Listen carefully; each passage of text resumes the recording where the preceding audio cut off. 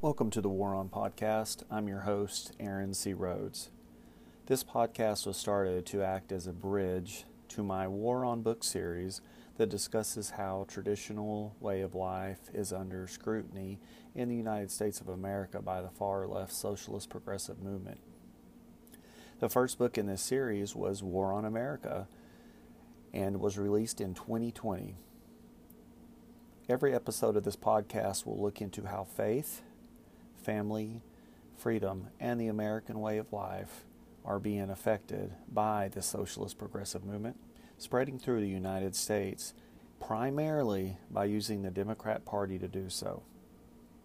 The War On podcast will discuss the negative impact to the nation by this far-left movement, and more importantly, propose what we can do to defeat this movement. Before we start our episode, let's hear a word from our sponsor. Well, the progressive left has taken another swing at our freedoms, this time by joining together to get giant U.S. corporations to ban activities in a state because of a new bill passed that they did not agree with.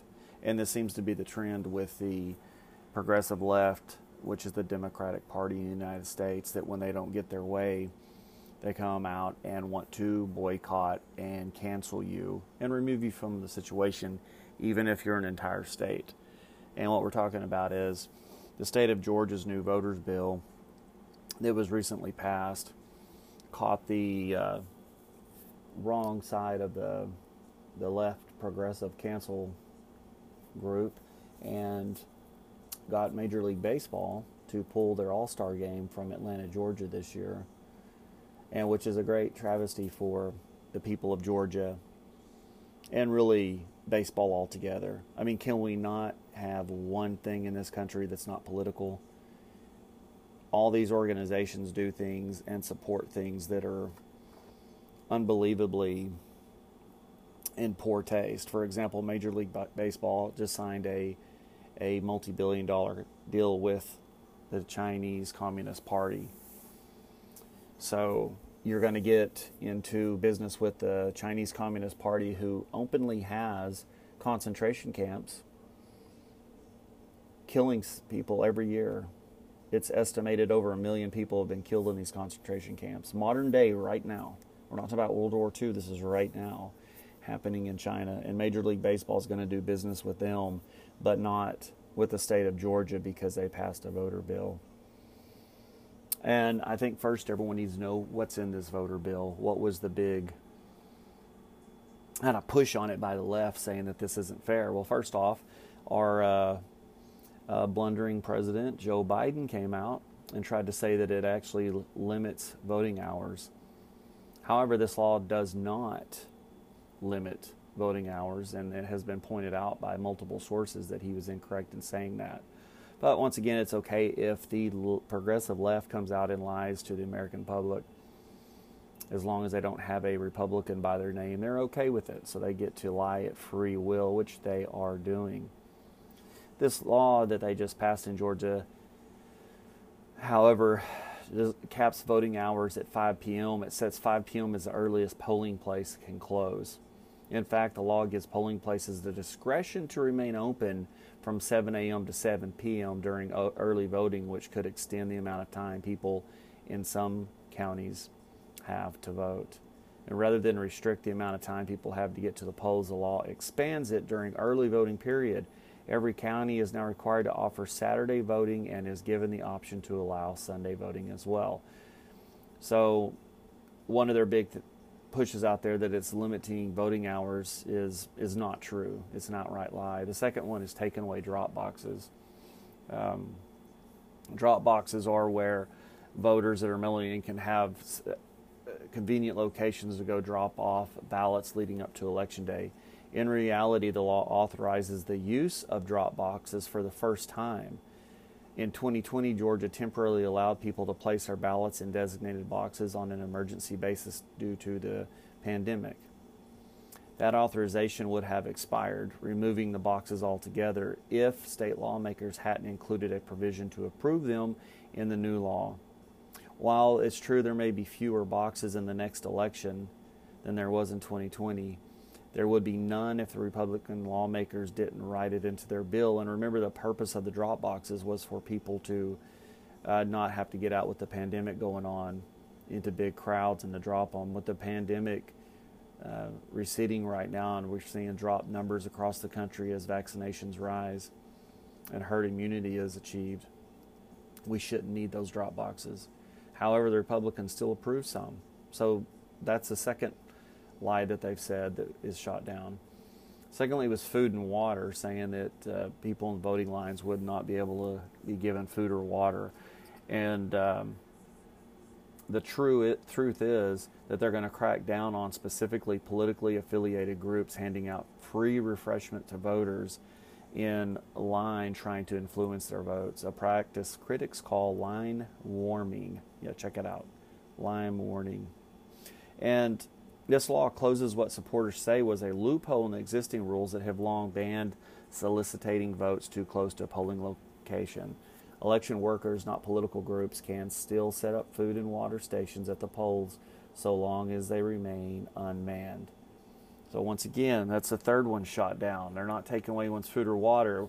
It's trying to prevent the Democrats from going out and soliciting votes by bringing them for food and water.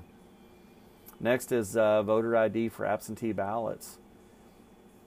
Any registered voter requesting an absentee ballot will, in any future election, need to write his or her driver's license or state ID number on the application in order to receive a ballot.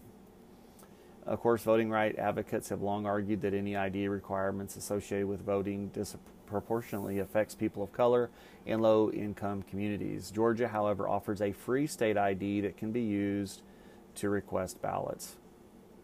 Supporters of the law argued that the shift towards matching absentee ballots with ID numbers rather than signatures would cut down on the kind of chaos witnessed during the 2020 election when the process of signature matching slowed down the vote count and injected too much subjectivity into which ballots got thrown out. Meaning if they couldn't match up your signature, they throw out your ballot and your vote doesn't count. This is saying, hey, you need an ID number to go along with your absentee ballot. And the audacity of the Democrats to insinuate that because you are minority or low class, as far as economics go, that you're not able to get a state ID, that's ludicrous. Go find any of your friends out there that meet that criteria and ask them if they have an ID. They are lying. Most everyone has an ID across this country. Think about it. You have to have an ID, speaking of Major League Baseball, you have to have an ID to pick up your tickets to go into the game. You have to have an ID to get a beer at that game. You have to have an ID to get beer anywhere, buy cigarettes. Yet to vote, which is the most important thing we do, the most important right we have as American citizens, we're not going to require an ID when we're choosing the people that are going to lead our country. Just because a political party, the Democrats, try to peg it with racism. I mean, it's ludicrous. You have to have an ID to pick up an order at Best Buy when you go outside to pick it up, a curbside pickup.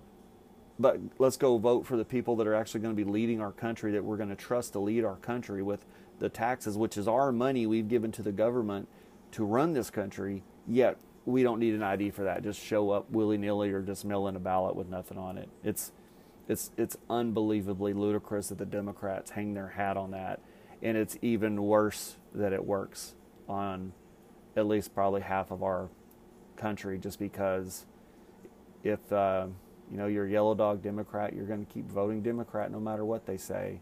Let's not check out and see what they're saying and why. They also say that they want to shorten mail-in voting. That's actually not true either. After Georgia and several other states struggled with the unprecedented number of mail-in ballots that arrived in election offices past their legal deadlines, Georgia lawmakers included provisions in the bill to shorten the window of time for mail-in voting. This is one of the provisions critics have cited when describing the Georgia law actually unduly restrictive. Supporters of the change argue this will help prevent ballots from getting thrown out by election officials. The window for requesting mail-in ballots will now open 11 weeks before Election Day. not 180 days before, as it did previously. That window will now close 2 Fridays before Election Day instead of on Friday before. If a voter hasn't filled out and submitted an application for an absentee ballot by then, he or she will not receive one. And that's totally fair. And that's where we have problems with partisan politics in this country. It's on the voting side is really on error of the Democrats that they can't have reason or logic. This is very reasonable and logical to request this, so that the votes are turned in a timely manner. Remember why all the ideas that it was not a fair election in 2020 was that well after midnight into a day or two after the election, some elections flipped from from Republican to Democrat because of late votes coming in. This will clear it up to where those votes are known when polls close on the day of voting, to help things out quite a bit and to restore our faith in elections. And empowering GOP appointed officials, this was the last one. Georgia counties traditionally had autonomy when it came to administering elections, but the new law potentially gives some of that power to the state election board. And this is, the state election board is technically nonpartisan, but the state legislature appoints its chair. The state house appoints a member, and the state senate appoints a member, and the Republican controls both chambers. The last 2 chairs on the board are appointed by one each by the state Republicans and Democrats, effectively giving the GOP control of the board that has now been empowered to intervene in the way Democrat counties handle elections. And this is something where they're trying to decide, how are we going to decide on the election boards what's being done fairly and not. It definitely needs to be done in a nonpartisan and neutral manner. But here we are, that's the bill. And all the reasons mentioned were lies and fabrications by the Democrat Party, which has been taken over by the progressive left. And now they've gotten Major League Baseball to pull their All-Star game out, with other companies threatening to do the same.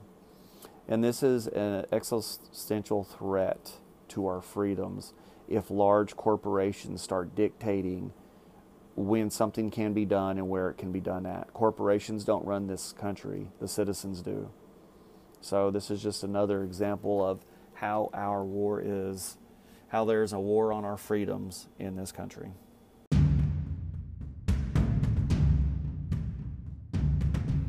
This will bring us to the end of the episode.